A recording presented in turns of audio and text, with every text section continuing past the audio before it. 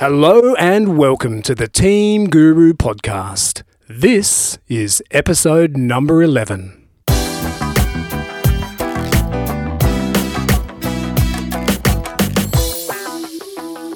My guest on today's show is JV Crum.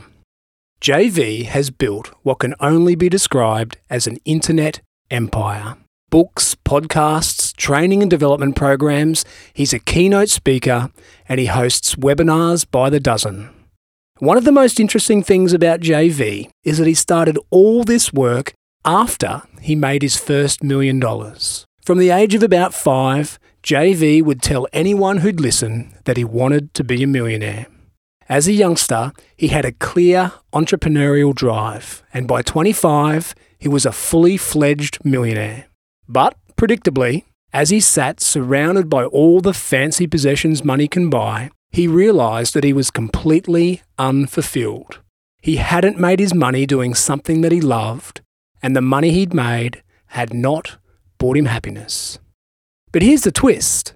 JV then started a business, the beast I described earlier as an internet empire, and he called it the Conscious Millionaire, a name that, to me at least, suggests it's all about the pursuit of financial wealth.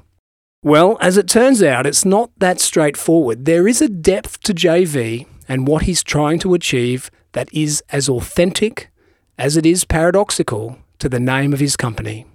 Once I'd spoken to JV for 2 minutes, I knew there was so much more to him than the pursuit of money. But just like the Roman philosopher Seneca, perhaps it's easy to be deeply philosophical about wealth when you have it. Through all the books, programs, webinars and speaking that JV does, I think that his foremost talent lies in his ability to motivate others. In this episode of the Team Guru podcast, JV gives us terrific insight into his understanding of what it takes to find authentic motivation. He tells us about his rise to millionaire status and the things he's done to find true fulfillment ever since. I hope you enjoy my chat with the Conscious Millionaire, JV Crum.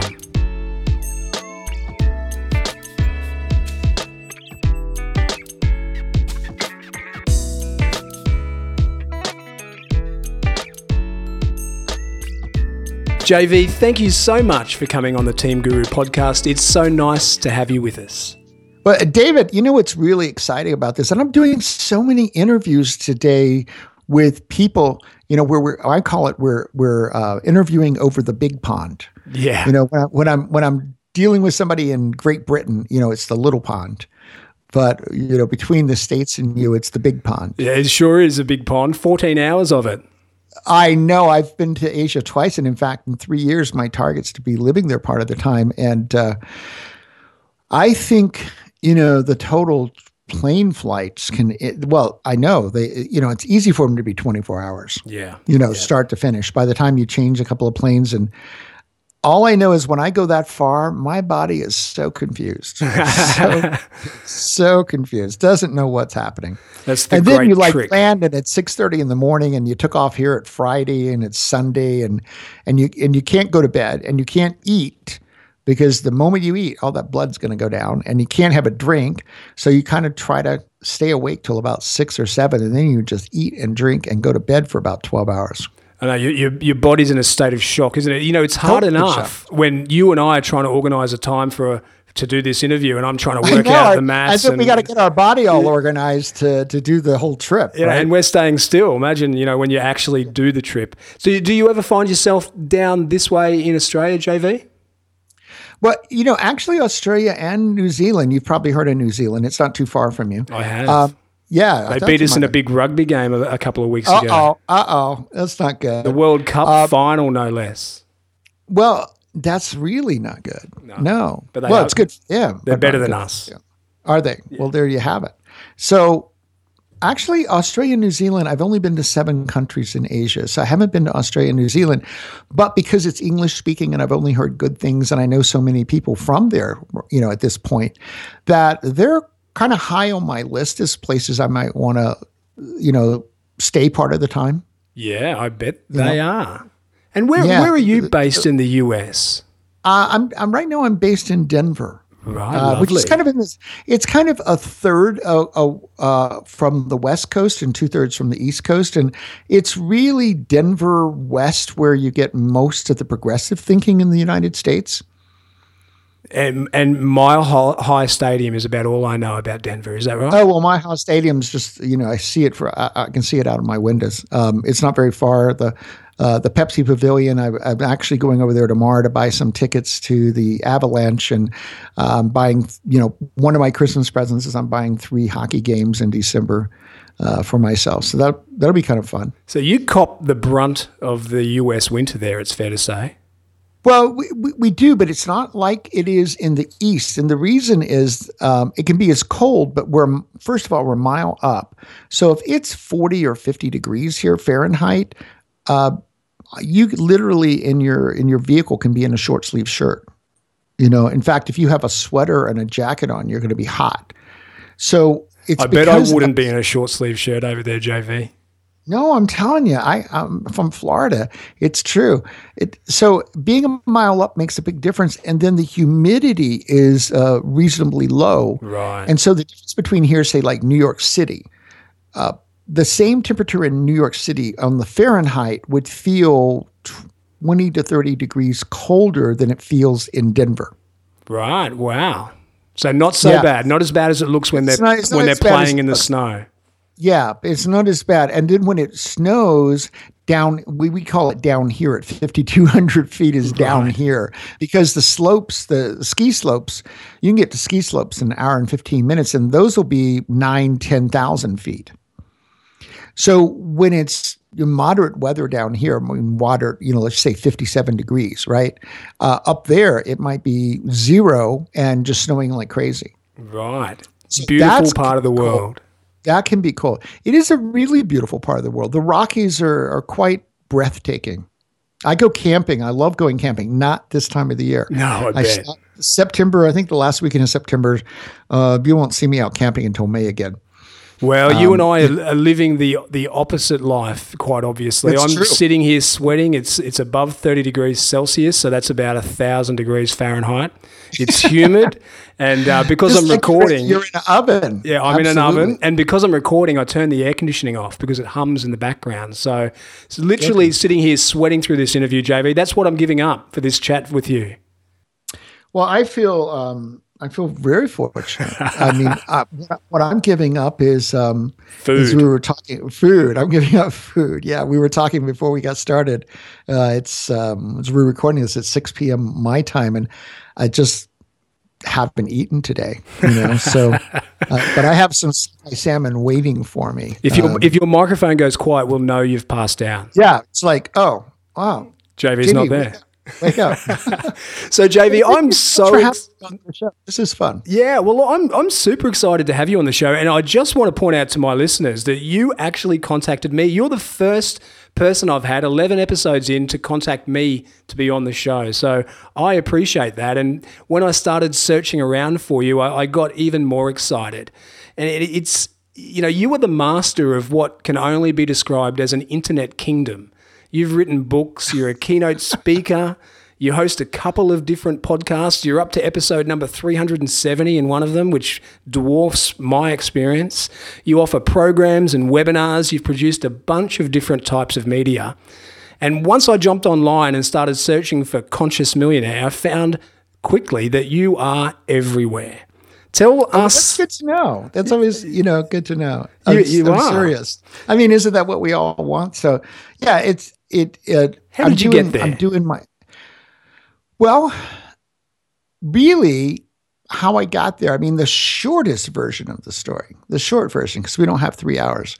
The short version is, I'm going to give you the Cliff Notes. This is going to be the most Cliff Notes I've ever done, right? The shortest version. Oh, good. I know Cliff Notes. Yeah, grew up in a family in a little town of 200 or 300 people in Central Florida, and nobody had any money, including us. And at 5, I decided this wasn't for me, and I was going to grow up and be a millionaire with absolutely no support from my family because they thought this was just, laughable at best, right? It's like, sure, right? It's like, it's not very probable. Yeah, but by 25, it's like playing in the NFL. Yeah, right. But by 25, I'd made my first million because I decided at 5 I was going to do it. So, I mean, a lot of people go, well, how did you do it at 25? Well, I decided to be a millionaire at 5. So I had 20 years to think about this. It actually took you quite a long time then, huh? Yeah, you got to go. Well, you had to go to elementary school and all these other things first, get through high school. But within 3 months, I realized something severely wrong with the picture. I had a day in which I kind of had a little meltdown in 60 seconds, and I realized that I was really quite unfulfilled and miserable, that I wasn't enjoying my life really at all. And yet I had all these trappings that I had dreamed about. Right. And I realized something was missing, and I went off with sweat lodges and Tony Robbins and Wayne Dyer and reading all these personal development and spiritual development books, and eventually, short version, sold the companies and said, I'm not living my purpose. That's what's missing. And I was right. And then I went off and did a whole lot of series of things like lived at a Buddhist monastery in Esalen, that's a human potential movement, and moved to Boulder and shaved my head and meditated and camped out and, said, why am I here? And ultimately I had a day. I was in a hot tub. It was the best place for a revelation to occur. When they do the movie, there was no bottle of wine. I keep going, maybe I should just start telling people I was having a glass of wine. You didn't read the script. Oh, no, I did not read the script. That's the problem. I said, where's that Cabernet, right?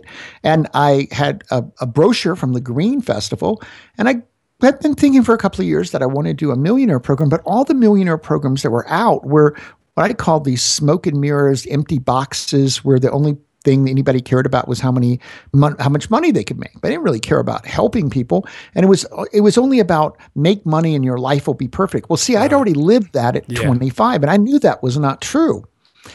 And I looked down and I saw the word conscious. And literally in my forehead, I saw this phrase, conscious millionaire. I got a tingling into my spine. I said, wahoo, this is it. And 40 minutes later, got out of the hot tub because I just wanted to be in my bliss for a little while. Being a good attorney, I took the URL. I filed my trademark everywhere. Smart. And smart, right? And that was the beginning of Conscious Millionaire. And I immediately realized, oh my God, what a cool thing to, discover, right? Or get this kind of impression of. And that it was going to be a path that would include personal growth and spiritual development and really making your difference and mark on the world and doing something that matters in the way that you make your money. And all those things have been what have come together to create Conscious Millionaire. So, I'm so excited about it every day because I can't think of anything better for someone to do with their life than to consciously make money in a way that matters to them and other people. So how long ago was that awakening, JV? Yeah, it's a great question. Actually, it was about 11 years ago. And then there was a circuitous route from there to here. Amid all of that, I got sick a couple of times. I ended up having to make a decision. By having to make a decision, there wasn't any other decision I would have made. My father was in his 80s and got Parkinson's. And so there I was on the West Coast, and he was in Florida. And I made a decision that there was just no way that I couldn't not go back and take care of him because I was visiting him, and it became clear to me he wasn't paying his bills, and there was plenty of money at this point. So the real issue is that with Parkinson's, and not everybody knows this, but you get a dementia that's not that different from Alzheimer's. There's a lot of similarities. Yeah. And so he'd put down a bill, for example, and half hour later, it was like it was paid.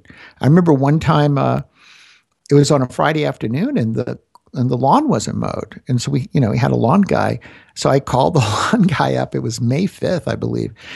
And I said, the lawn wasn't mowed. I was just kind of checking to see if everything's okay. And he goes, well, your dad hasn't paid me since November. Wow. Now the guy had my phone number, right? Yeah. And so but I had this horrible feeling he was telling me the truth. Yeah, your dad needed your help. Yeah, and although I wondered why he had waited, 7 months or something to call me, but I had to gingerly go, Dad, well, let's look at the checkbook. I just paid him, right? That would be the answer. And I go, okay, well, it turned out he had just paid him in November, and this was May, so got him paid. But those kind of things were going on, so I needed to go back and take care of my dad. And then he had a stroke. And so there were a lot of things that happened along the way. And so part of the story of the book is that I wrote the book over a 7-year time period, and I rewrote it 7 times. And as I go, kids, don't try this at home. Yeah. I don't recommend that as the journey. But in my case, it got the book the way it was supposed to be because I had mono twice. I had all these interruptions where when my dad had the stroke, I shut down the business at one point, and I had to give people back their money because I was doing a 3-day event. But being with my dad was all that was important. I was with him 12 hours a day during those last few months of his life because every day I'd say to myself, when my dad's gone, he's gone, right? But the business will be there. You can go find customers, but it's more important to know what's most important in your life. But every time one of these things would happen, ironically, the book would be finished. It'd be like at the editor. And then I'd get it back, and then I would have thought through every page of it, while these events were going on. And I'd go, oh, I think I'm going to change this. So it turned out for you that type of experience with your dad was essentially felt like a step back at the time, but in the long run, it was 2 steps forward because it added to the richness of life and your experience. Well, I made a decision like in, I guess an hour. It was actually Christmas Day, where I was just realizing I had gone back to spend some time with my dad. And I was realizing how many things were difficult for him. Yeah. And I remember being in the living room now that, that you ask, and I was laying on the sofa looking at the Christmas tree. And I had this profound realization, which of course was true, but it hit me. My dad was dying, right? And I don't think I'd gotten that in that same way. Of course you knew it, but it's different when you feel it, right? And Christmas time probably wasn't a coincidence that you felt it then. Yeah, because that's a family time. And, Mom had died like 20 years before. And I remember waking up about 5. I've never told this story, by the way. I woke up about 5 in the morning and I literally cried for an hour, that deep stuff where you think you're going to stop breathing. And when I finished it, I had made my decision. And it was very authentic. I said, there's just, I'm coming back. I sat my dad down and had lunch with him. And of course, he was shocked because he knew I loved California and I loved Colorado. And this is really where I wanted to be. And, he says, are you sure you want to do that? And I said, yeah, I want to be with you. And he was actually very happy about that. And I never regretted it. It's one of those things when you make an authentic journey kind of decision, like he was really not doing well. And I actually thought he was going to die in about 6 months, and it was actually 6 years. So it really was a very long, drawn out thing. And you were there with him for the 6 years? Yeah, I was there the whole time because I made a decision and I made a commitment. And, and there were lots of times where you don't think it's going to go on. Both of my parents, I've been through this, so I know a lot about this particular journey. My mother was a 10-year dying experience, and so was my dad. That's how it both of them turned out. My mom was on dialysis for 5 years. So I went through that whole experience, which is a very unpleasant experience for someone to go through. So, 20 years of my adult life at 2 different 10-year periods was spent with my parents dying. Yeah. That's tough. But it also brings you to authenticity because you wouldn't make any different decision than you made. Because I know I had so many friends go, well, how can you give up? You're starting to build a business and, you get coaching clients and I go, how could I not be there when I'm an only child? My mom's dead. How could you not be there for your father? How could you not do that? Yeah, that's the sort of thing that you regret on your own deathbed, isn't it? You don't sit there and think about all the money you've made. I couldn't have even lived with myself. I mean, how it would be like abandoning someone when at a time that they were becoming defenseless, because he really was in a position where he would have easily been able to have people take advantage of him, and not thinking that he's doing things, but he's actually not doing them. JV, right? There's so much to talk about in that story. I love that story, and thanks for telling us about it in such depth and emotional, in an emotional, honestly way. Going back to the very beginning, though, you had such a strong entrepreneurial spirit at the age of 4 and 5. I remember reading somewhere that you were selling some kind of fruit drink to the high school my tangerine. kids. Oh, yes. As they got off the bus. Sorry, that was really the beginning, I guess, of my, you look back, and at the time, of course, you have no perspective at all. That is the great thing about being able to look back. You have perspective finally. Yeah, I got, it was my birthday present was a pup tent. I wanted a pup tent. I was just into cowboys and Indians, and I wanted a pup tent. And, it's just really, that was it. That's all I wanted. And because we're out in the country, my dad, by the way, was a farmer. So we had 100 acres, that 2 acres of which was for us, and my grandmother lived with us. So my grandmother's part of this story, because I didn't have brothers and sisters, and my grandmother was kind of like a grandmother, a best friend, sister. Wow. There were only 8 kids within 3 years of my age. So, if you beat up your best friend across the street, which we would do, we'd beat each other up. That's what little kids do. I'm just saying, that's what you do. But the next day you got to play together because there's nobody else. No one else. Yeah, somehow you got to resolve the fact you beat each other up the day before. So we had a tangerine tree in our yard, and we didn't have any money. So I went down to the grocery store, and I got them to give me some egg cartons, and we saved some egg cartons. So my grandmother helped me, and we took tangerines and we squeezed these tangerines into those little egg cartons, 12 little things. And then I set up my pup tent. I think it's interesting. I mean, it was kind of clever of me when I look back. I go, well, that was kind of smart. I mean, given the resources you had, I set it up by where the high school kids got off the bus because I figured they had some money and I was going to get some of it. So I sold them for a dime. You laugh. Lucy had her lemonade stand, and her psychiatric stand, right? But I had my I'm sure they threw it away. You can't imagine they drank this stuff. They were just being kind. They were being very kind. But I sold them my tangerine juice for a dime. That was my a young entrepreneur at its best. And then by the time you were 25, you made $1 million. Now I know everyone listening wants to know, how did you make that first $1 million? It wasn't with tangerine, I don't think. That actually comes into play again. I was kind of in some family dynamics, they're different than they're biologically set up to be. So kind of about an 80% level, I was really the father in the relationship and he was the son. It's just the way it turned out. And so he was very good at knowing where the money was going to be and quite bad at getting it. So that's why we never had any money, is that he wasn't good at running a business, but he was very good at figuring out where the money was. And so basically, I was finishing a master's in clinical psych, and I came home when I was working on a thesis, and he was basically in bankruptcy. I mean, there was just no money. And he said, will you come and work with me in the business? What was actually the last thing in the world I wanted to do. I decided to go to law school. A. B, it was a trucking line I had no interest in. C, I knew nothing about business because, it's really important to think about how we code things. So I grew up in this environment where everybody owned a little business and everybody's broke. So I simultaneously decided I'd be a millionaire, but I was certain it wasn't from business because business was how you had no money. That's your experience.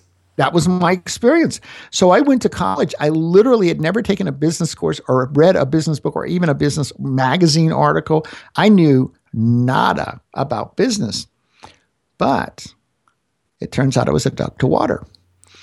And obviously I had been, you talk about skills that can transfer. So I was the 7th grader with not very good grades, but my mother, dad's a farmer, mom's a school teacher. And I was bringing home these, which I actually found after my dad died. I found my 7th grade report card. It wasn't very good. And so every 6 weeks I would, if they had paddled me, back then you could do that kind of thing. It wouldn't have worked. Instead, I would listen for 6 weeks about how I was not living up to my potential, and I would get hagged about it every day. Did you do your homework? Did you do this?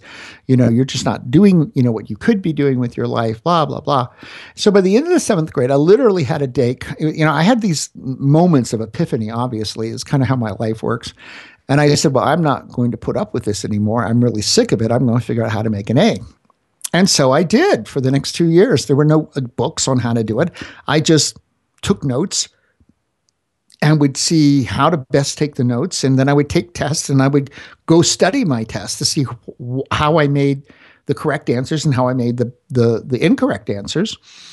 And I really paid attention to that. So the upshot of that one is that I ended up being valedictorian in high school with a 4.0. Did you? And Impressive. I got so good at making the A's that I was a 19-year-old senior in college with a 4.0 and a 20-year-old graduate student with a 4.0.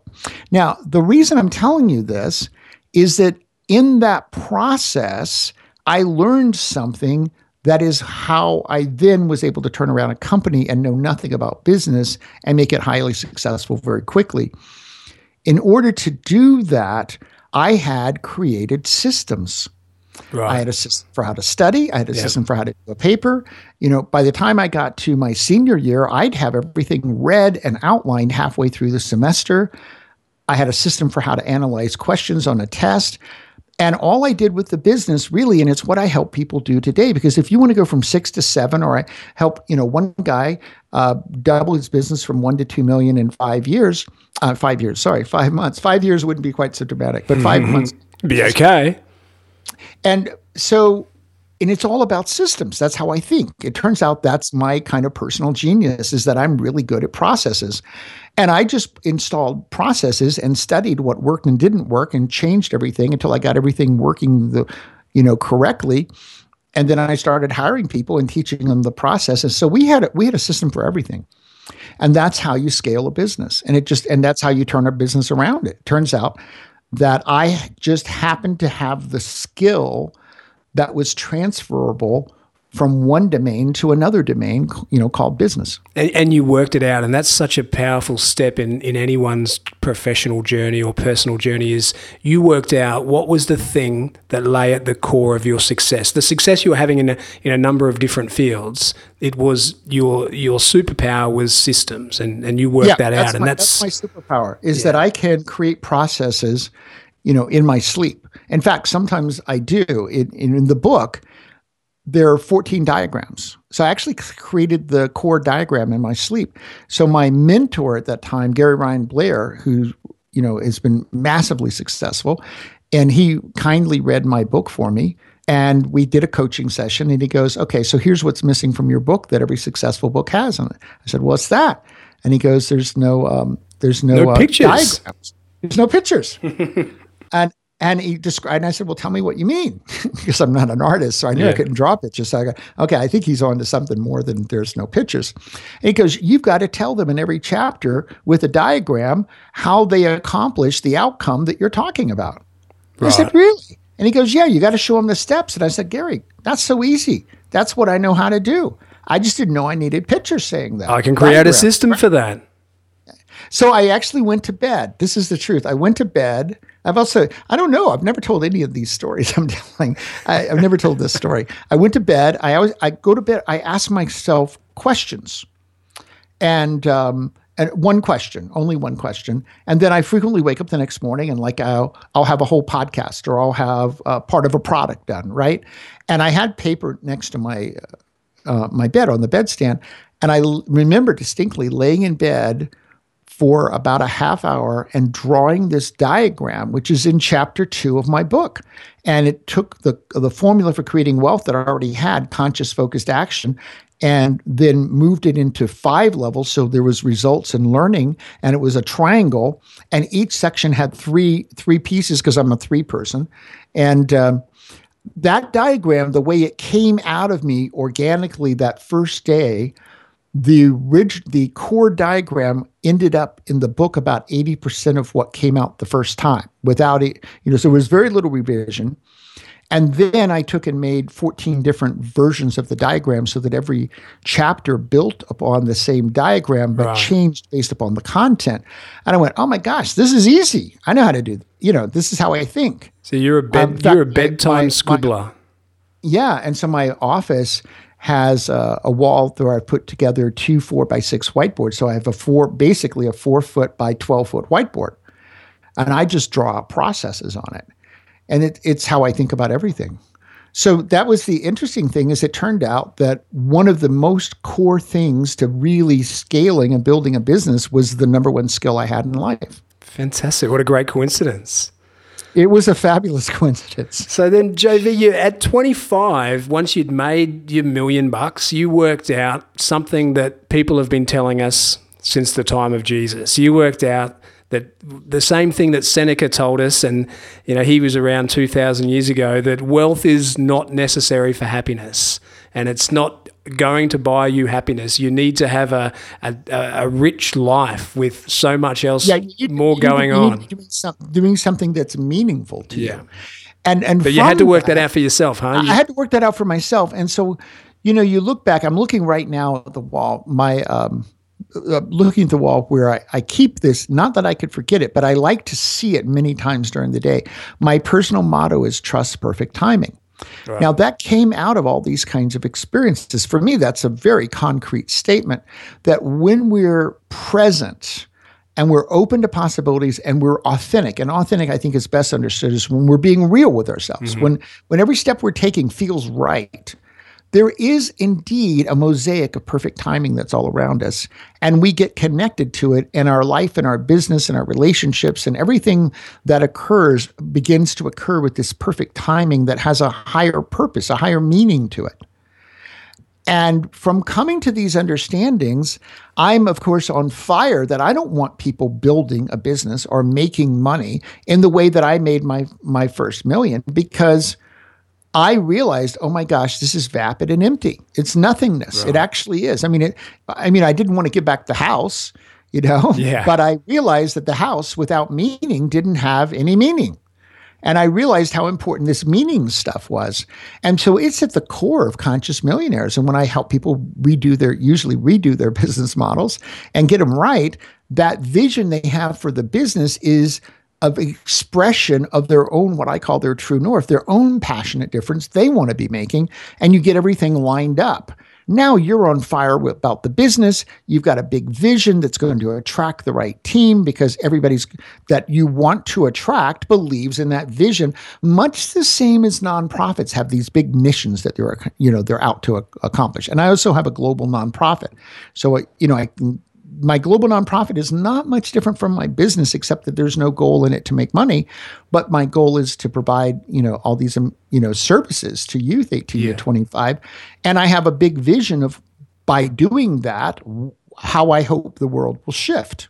Because I want to help create the next generation of conscious leaders in 160 countries so that they understand that what I call the triple win, you, others, and society need to simultaneously win. And I think that's what the 21st century, needs to look like. And so forgetting for a moment that we're having these disruptive terror attacks and all this stuff is going on, I think there is also a big wave of consciousness moving forward, and that we're beginning to get that the world we're living in is just pure insanity.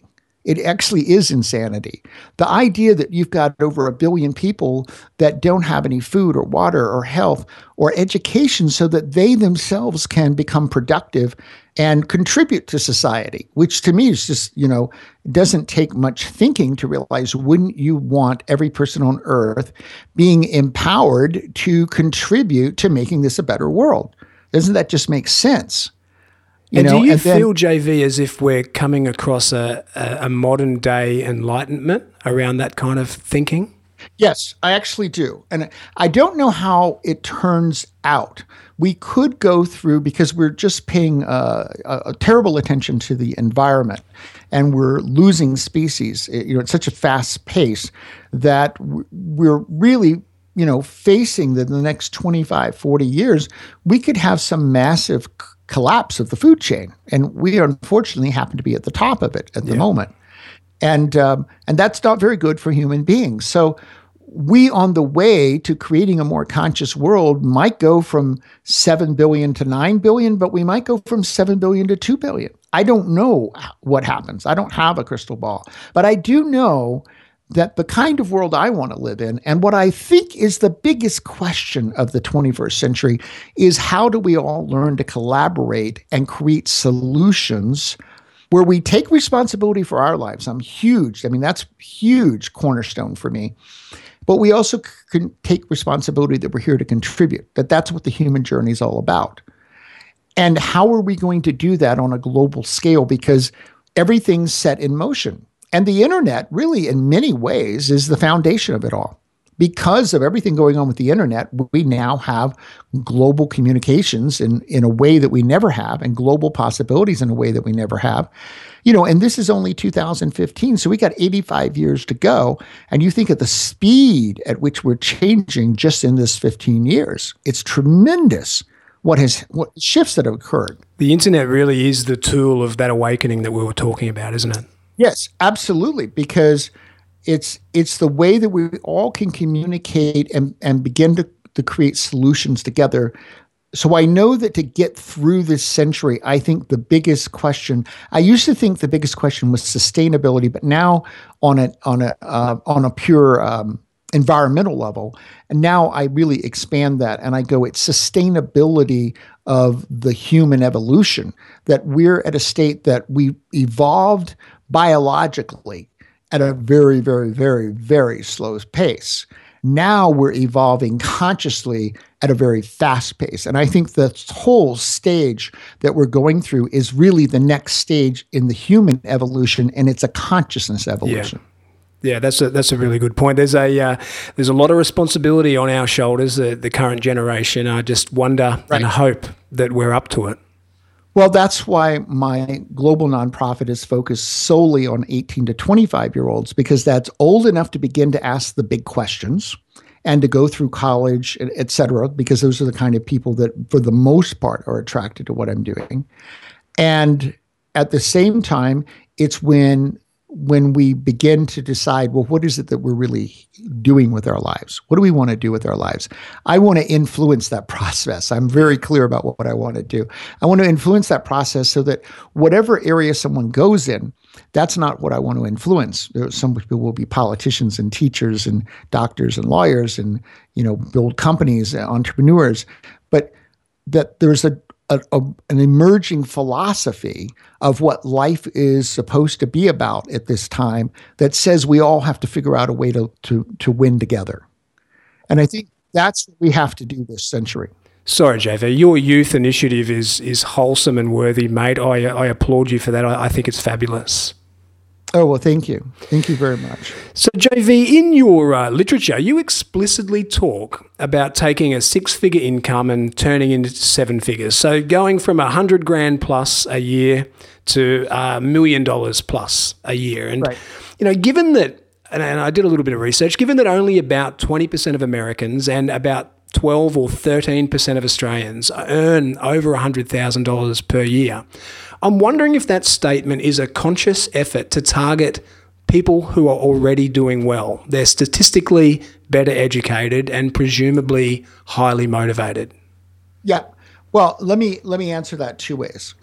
Because I just did another interview, and that whole interview was how to go from 0 to 100,000. Right. Okay. So, all right. So I see, and I'm in the middle of really the beginning process. So the middle of having made a lot of decisions, and the first quarter, and possibly as early as January, we're launching a Conscious Millionaire Business Academy. So we've been taking and putting it into stages. So one stage will be working with people and having videos and group coaching on how do you get to your 100,000, and specifically how are you going to get there in 12 months. Let's not take longer than that. Let's take the group of people who statistically fail, and that's really the only way to look at it, because only 90 to 95% of entrepreneurs who ever start a business never get to 100,000, and 90 to 95% within 4 to 5 years are out of business. And there's a high correlation between those two groups. They're scary stats, aren't they? Right. Those are very bad stats. And so the last 3 months, I've been really studying what is it that people are doing that they manage to spend 3 and 4 and 5 years and not even have $40,000 or $50,000 worth of revenue. Like how is that happening? Yeah. And so now that I've been kind of tearing that apart the way any systems thinker would. And I've been identifying, the factors that need to be in place and what that model needs to look like, especially from an internet business type of focus, which is really where I'm focused. And so I think I'm getting that down. And so then when you then pick up at 6, so part of the main goal will be to get people to 6 so that then the business is set up correctly so that we can now focus on the scaling stage of going from 6 to 7. Right.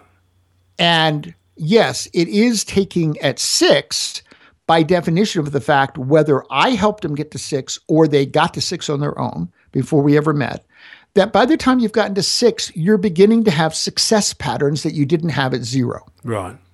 Right?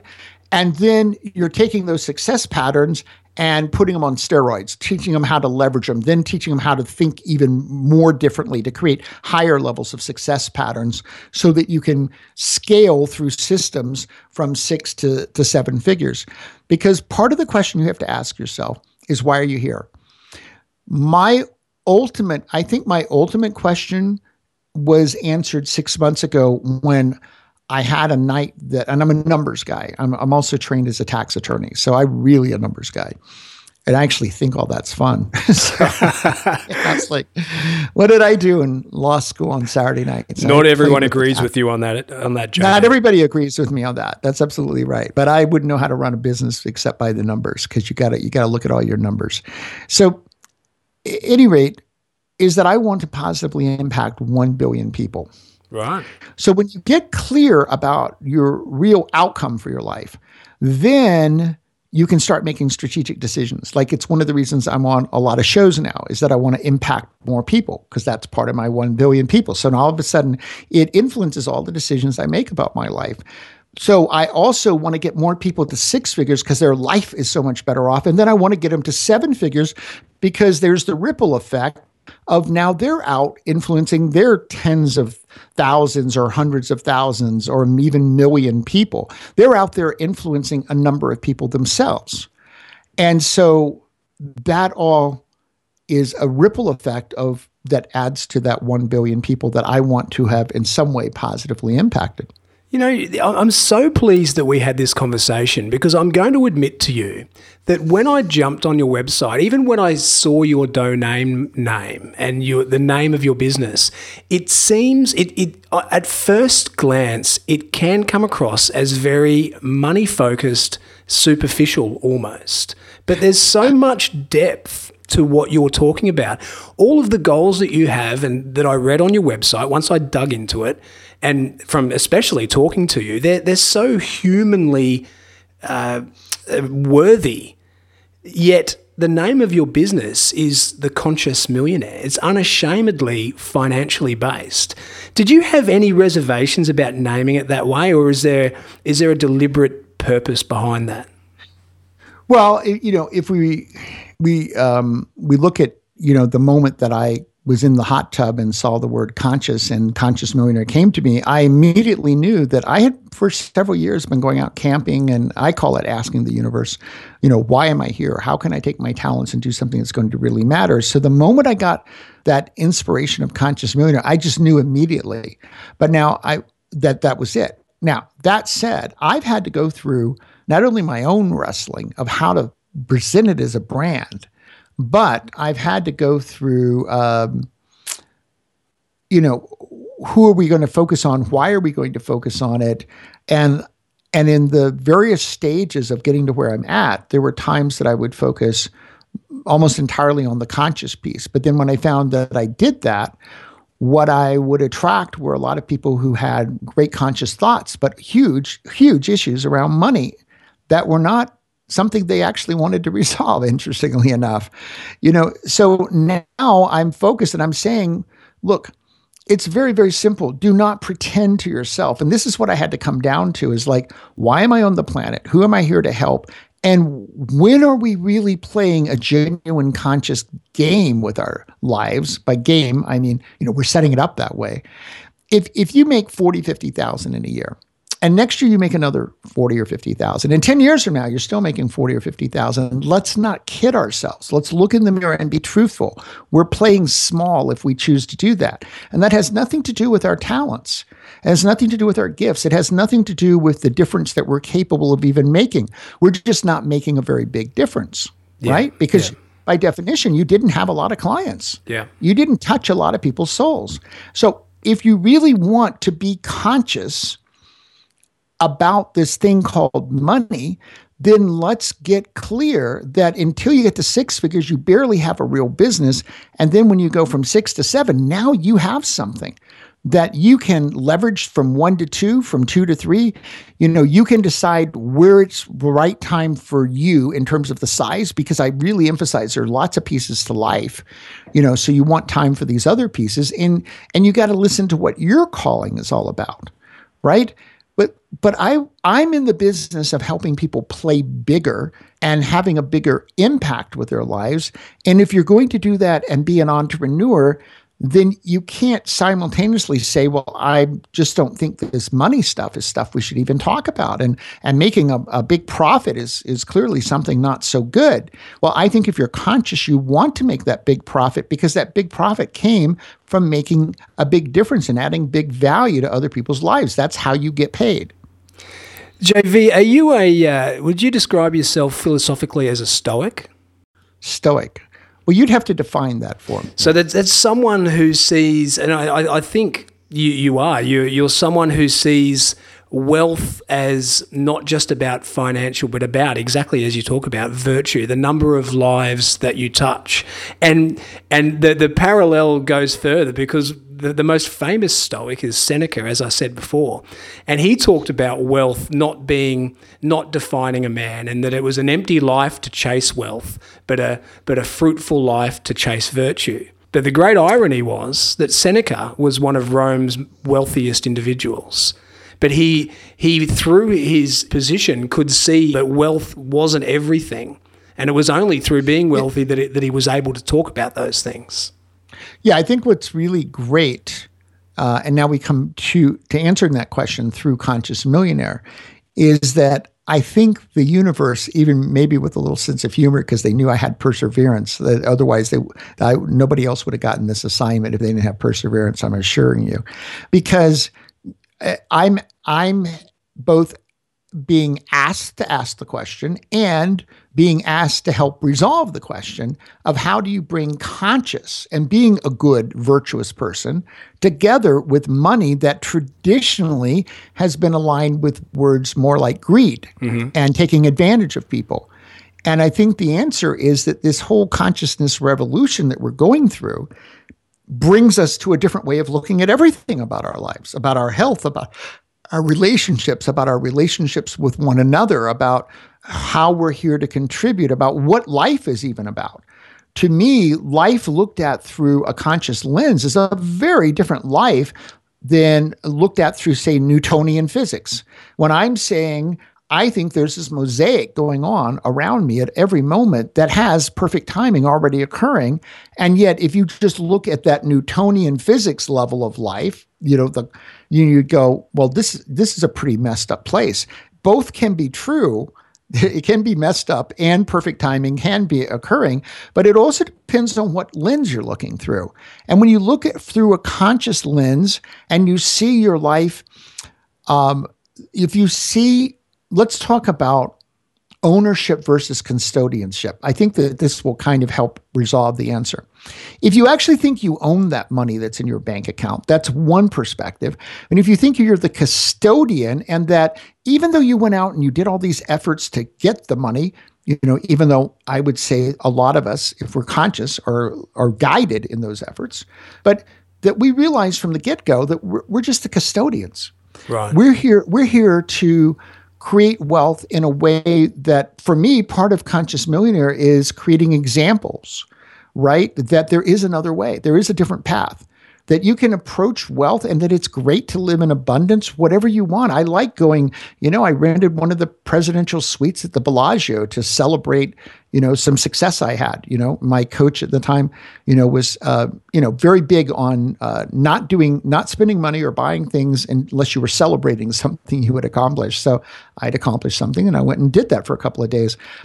To me, that's part of the celebration of life, of realizing that there is this infinite abundance. And at the same token, what did I focus on in that? I focused on the experience, that I love experiences and that different experiences are going to touch my soul in various ways and help me grow and become more fully human and more capable of doing my work on earth. So Conscious Millionaire says you don't have to make a choice. And we go back to when I was 5 years old and I run in the house and my mom shakes her fingers at me. Well, when I was writing my book, my editor said, you have to go back and tell your story and you got to tell why the pieces were what they were.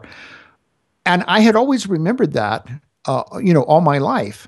My mother shaking her fingers at me and telling me not to tell anyone that I wanted to be a millionaire when I was 5. Well, we happened to have lived across the street from the little country church, and we went to church 3 times a week. And twice a week, we were usually the only family there, especially Wednesday nights, but we went anyway. And so my mother and father were very, very intelligent and yet had all these financial problems, right? And I realized when I thought through it and the conversations that, were in our household growing up, that they very much so had the belief that a lot of people still have. And it's the division of conscious and millionaire, that good people don't have much money because they're good. Better to be good than rich, right? Better to be good than rich. They're mutually exclusive. They're mutually exclusive. And so what she was really saying to me wasn't, I don't want you to grow up and have money. What she was saying is, people who have money do criminal things. They take advantage of people. They're shysters. They're not good people. They're evil. We don't want you to grow up to be like that. And so what Conscious Millionaire is saying, no, the epitome of good is going out and adding value to other people's lives. And when you do that in a productive way and you're building a business, getting paid for the value you're giving is a reasonable exchange to expect.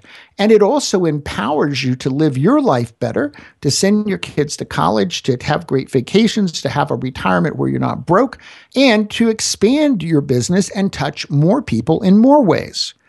The two belong together, and unfortunately, most of the history of mankind has had them apart from one another, and one poor was good and rich was bad, and you had to decide which side you wanted. You couldn't go to heaven if you were going to be too rich, right?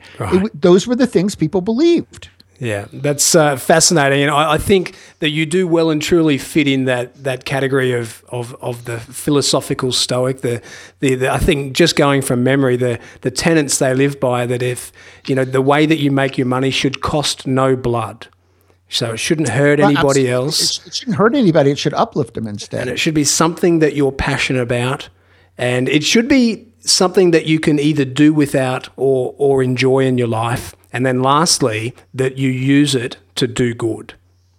So and that's the principles. Take that another step to social consciousness and social entrepreneurship and the whole movement to build businesses that don't leave negative footprints. Yeah.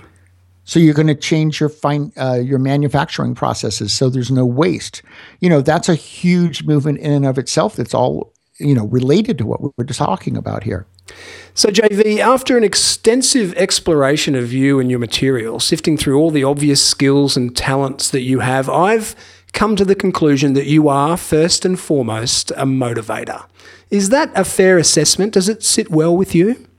Yeah, I think that I am a motivator, absolutely, because I'm about motivating people to live at their highest purpose and to do that in a way that's going to make them financially wealthy and by enhancing and transforming the quality of other people's lives.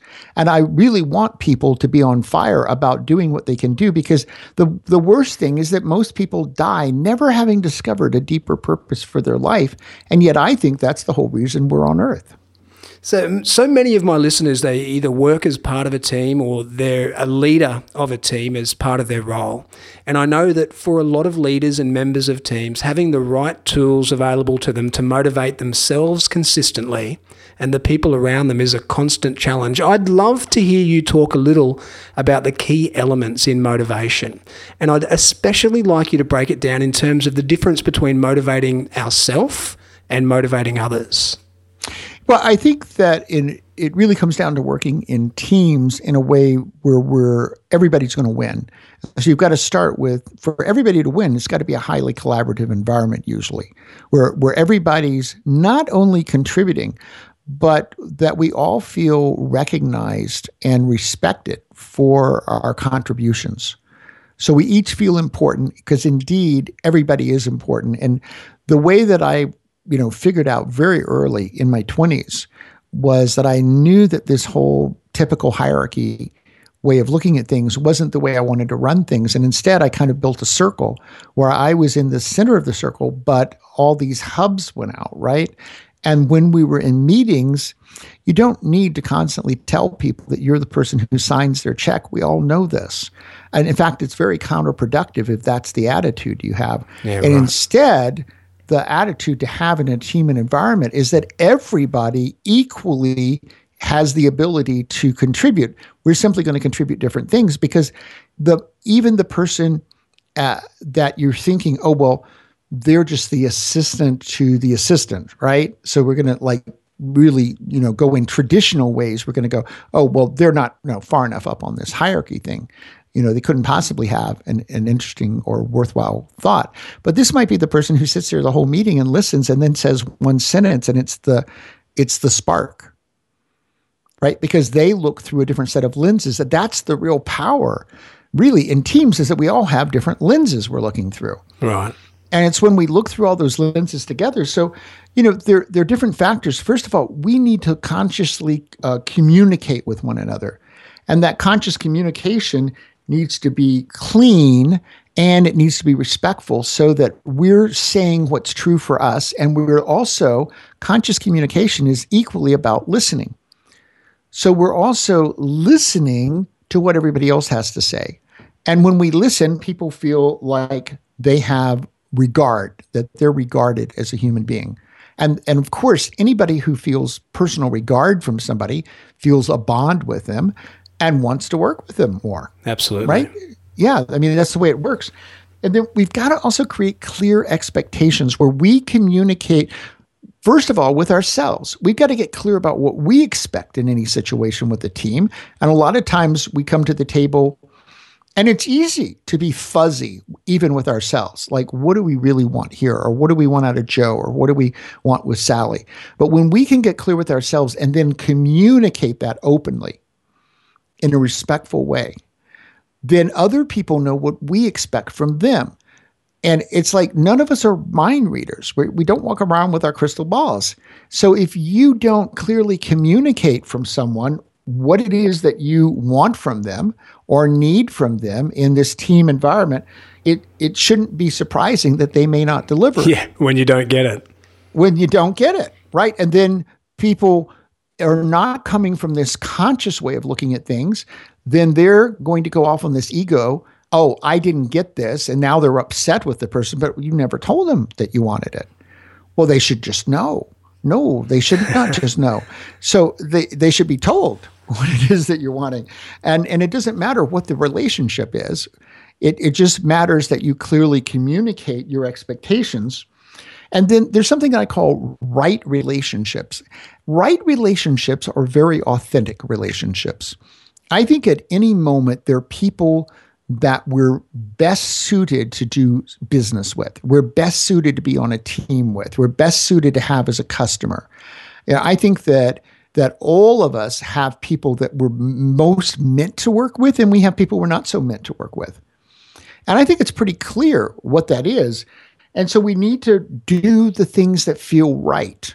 So if you artificially force people to work together where there's not a right dynamic that's just naturally there, and everything's always kind of at harsh angles or rough edges with one another, that's not the best team to have created, because they're just people who naturally belong together. And if you put people in a room and say divide up into 3 teams, you're much more likely, and then work together for the day. And by the way, if at some point you want to change teams, you can change teams. It seems to me that might be a better way to find out who might work best with each other, right? So there's a right relationship. And then there's got to be mutual responsibilities and guidelines that everybody agrees on, that I'm going to be responsible for this part, but then I'm not going to meddle with this other part. If we're having a group team meeting and we're discussing something where we're all going to collaborate or put our ideas together, then you may be commenting on that. But you take your responsibility and you let other people have their responsibilities. And so you need to have those things very cleanly and consciously chosen. You also need to get clear role definitions there you're talking about. Yeah, clear role definitions. And then a piece that frequently does not get dealt with very well in business at any level is the whole level of personal boundaries. Is that we've got to be clear about, this is acceptable behavior with us, and this is not acceptable behavior, and this is how I want to show up, and this is not how I want to show up, and this is how I want to treat others, and it's how I want to be treated. And that all comes back to the clear communication again. Is that we've got to create our personal boundaries, because if not, especially if let's say you're in a team environment that's everybody's kind of aggressive. Now, by aggressive, I just mean that, people are going for it. They're go-getters. Yeah, you're all go-getters. But you've still got to have some personal boundaries that say, if this is not an okay way for me to be treated by someone, then you need to go have a conversation with them. And this is really the difference, and kind of comes to the heart and soul, that a team built from everybody being conscious. And this means that each person must be responsible, and that the company must be responsible for providing a means for people to develop consciously. It's not like you turn a switch on one day. The journey that I've been on all my life. And it really started as a child of really developing my consciousness. I didn't know I was doing it, but I was kind of doing it from the get-go. You've got to develop your consciousness, but it kind of goes back to, do you own the money, or are you the custodian of the money? When you come to a team and it's about, I've got to shine, my ideas have to get the most notice, I've got to be the top dog, you've almost destroyed the possibility of having a good team before you ever got there. Yeah. Right, you sure have. Right? Because that's not going to in any way work in a conscious team environment. Now what we have is an ego competitive team environment. And frankly, when I find myself, very seldom these days, because the people I hang out with, but if I'm someplace where, say you're at a lunch table or something, you're at a conference, and it just turns out that people want to behave this way, then honestly, I just shut down. I'm done. I'm not going to compete. Yeah. I'm not slightly interested in playing the game. Yeah. And as soon as lunch is over, I move on, because I want to connect with people who want to play this higher consciousness game. And maybe that is the best way to look at a conscious approach to team, is that there's a higher consciousness to it all. That we're about serving more than who we are. We're about serving something more, and it's serving the team and serving the team's outcome. And that's our drive. JV, I love that advice you've just given there. So tangible, so understandable for our listeners, and it just makes so much sense on a rational level. That's really smart stuff, mate. And I know that is in your book, isn't it? Yes, all of this is in chapter 9, which is my relationship chapter. So I wrote a whole chapter on relationships, and it was one of the last chapters that I wrote, because in business, I think the relationships are everything. And there's even a section that I've had a lot of people really love, the section in which I talk about your relationship with your partner. And I liken the relationship you have with your business as a marriage, and whether there's a legal marriage with a partner. I'm just, for convenience purposes, I call it, you're in 2 marriages. And one marriage can destroy the other marriage if they're not paid attention to. And it's not your business that will destroy the other marriage, because you'd be the one who's just not paying attention to the other person. The business had nothing to do with it, actually. But you've got to pay attention to your partner. You've got to give them positive regard. And then there's a conversation that you need to have. And I call it, that you're signing up for a roller coaster. So I hope that people get the book at the beginning of a relationship, but I go, if you've been in a relationship for a while, you still need to have this conversation, because anybody who's in a relationship, say with an entrepreneur, you're in a relationship with somebody who has hopefully consciously is aware that they're on a roller coaster. If they're not consciously aware at the beginning, it won't take them long to figure it out, because this thing of being an entrepreneur, or for that matter, anything that's at an upper level, I think, but I'm talking about entrepreneurship, because 2 months are never alike. They're never alike in revenue. They're never alike in the time that's required. It is a roller coaster ride, and you need to make certain in choosing the right relationship for you that you have this conversation about the roller coaster ride, because the chances are, if you're an entrepreneur, you are on a scale of 10, where 10 is high risk and you really don't want to be involved with a 10. Those are people who explode, and nines and 8s are dangerous to me as well. But I'm a 7, so I can deal with a lot of risk. Right. But you probably are a 6 or a 7, I think, is a really good place to be for entrepreneurship, but you're certainly not a 1. Right. And not a 10. And hopefully you're not a 10, because you're going to blow up too many times. But all very frequently, someone who's that 7 gets involved in a relationship with a 2. Yeah. Right? And that can be a very emotionally uncomfortable place for both people. And so if that's going on, then you need to negotiate that understanding of what this relationship is about, because they may have signed up for the roller coaster ride, but they didn't know about it. So I think it's better to have the roller coaster ride conversation up front, and certainly conscious, so that everybody knows what they signed up for. And if you really don't want to go on a roller coaster ride, don't do the relationship, because that's what it's going to be. JV, it doesn't matter how successful you are, it is a roller coaster ride. It's fascinating stuff. I love it, and I implore all my listeners to jump on your website and have a look at your book. It's really fantastic stuff. I love the way you think, and I love the way you explain the work that you do. It really is intriguing. Before I let you go, though, I'm going to hit you with 4 really quick questions. I always end my conversations with these same questions. Are you ready for them? I'm ready. All right. JV, tell me about the Saturday. Wait. No. Let's just yes, no, yes. Is that right? Did I get them right? You got them wrong. Oh, my goodness. Not so yes, it's no questions. Yes, no. They're much more interesting questions than that, JV. Okay. All right. Here we go. All right. Tell me about the Saturday night you most look forward to. An intimate dinner with your closest friends, or a big party with lots of people you know? Wow, that is a great question, actually, because I'm a guy who loves to give big parties, and I love spending months. Oh, yeah. Yeah, I'll spend months putting together a party, but by big, I mean, I'm talking 70. My parties have typically been from 70 to 130 people in my homes. Wow. And but I gotta say, a quick answer, it depends. If I'm giving the party, I might like it. I actually don't like going to parties. Oh, really? I know. It's a bizarre thing. I love being a host, but I don't really like being a guest at a party. I do almost everything I can to avoid going, and to the point that I hurt my friends' feelings that I have to discuss it with them. No, I actually don't like going to parties. So I probably would want the intimate conversation dinner. All right. Good. Now, tell me, are you most likely to be caught daydreaming or get bogged down in detail? Oh, wow. That is another great question, because I can do both. What are you most likely to get caught doing? Oh, I get caught daydreaming. Right. That would have been my guess after having chatted with you for a while. Yeah, because I would have, I'm all about the vision.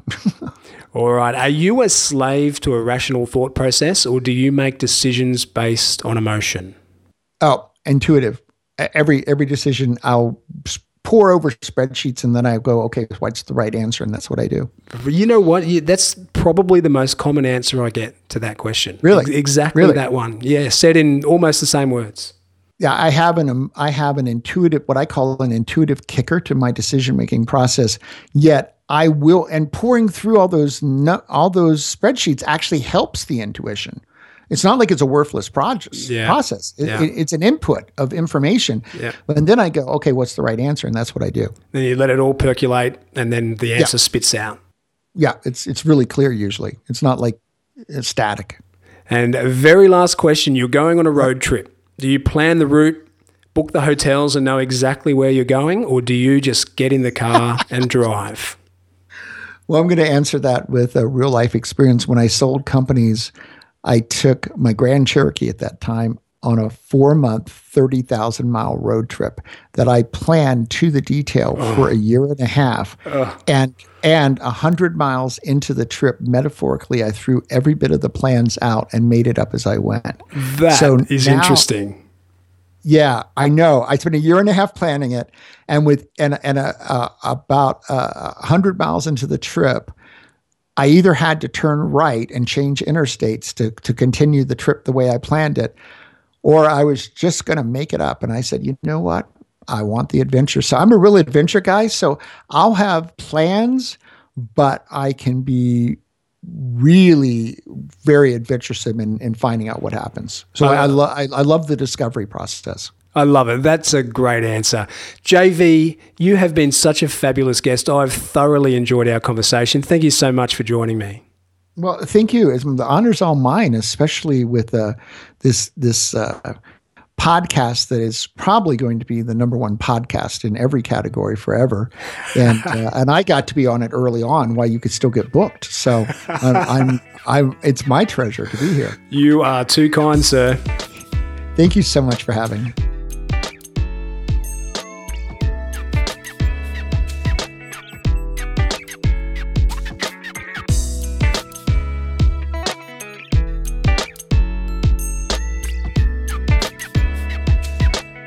So there you have JV Crum, the conscious millionaire. One of the many things I learned early in our chat was that the emphasis is on the word conscious, not millionaire. As it happens, I'll be appearing on JV's podcast as a guest. We'll be recording next week. I'll let you know when it comes out and where you can find it. It'll be a wonderful experience to sit, as it were, on the other side of the microphone. As always, I'll share the lessons I took from this episode on the Lessons Learned page from the podcast. You'll find it on the Team Guru website. That's teams.guru/podcast. I'll also share some links to where you can find JV, his book, and a whole bunch of other resources. And keep an eye out on the Team Guru website for the next episode on this, my mission to bring the theory of team and leadership development to life. This is David Frizzell for Team Guru. Bye for now.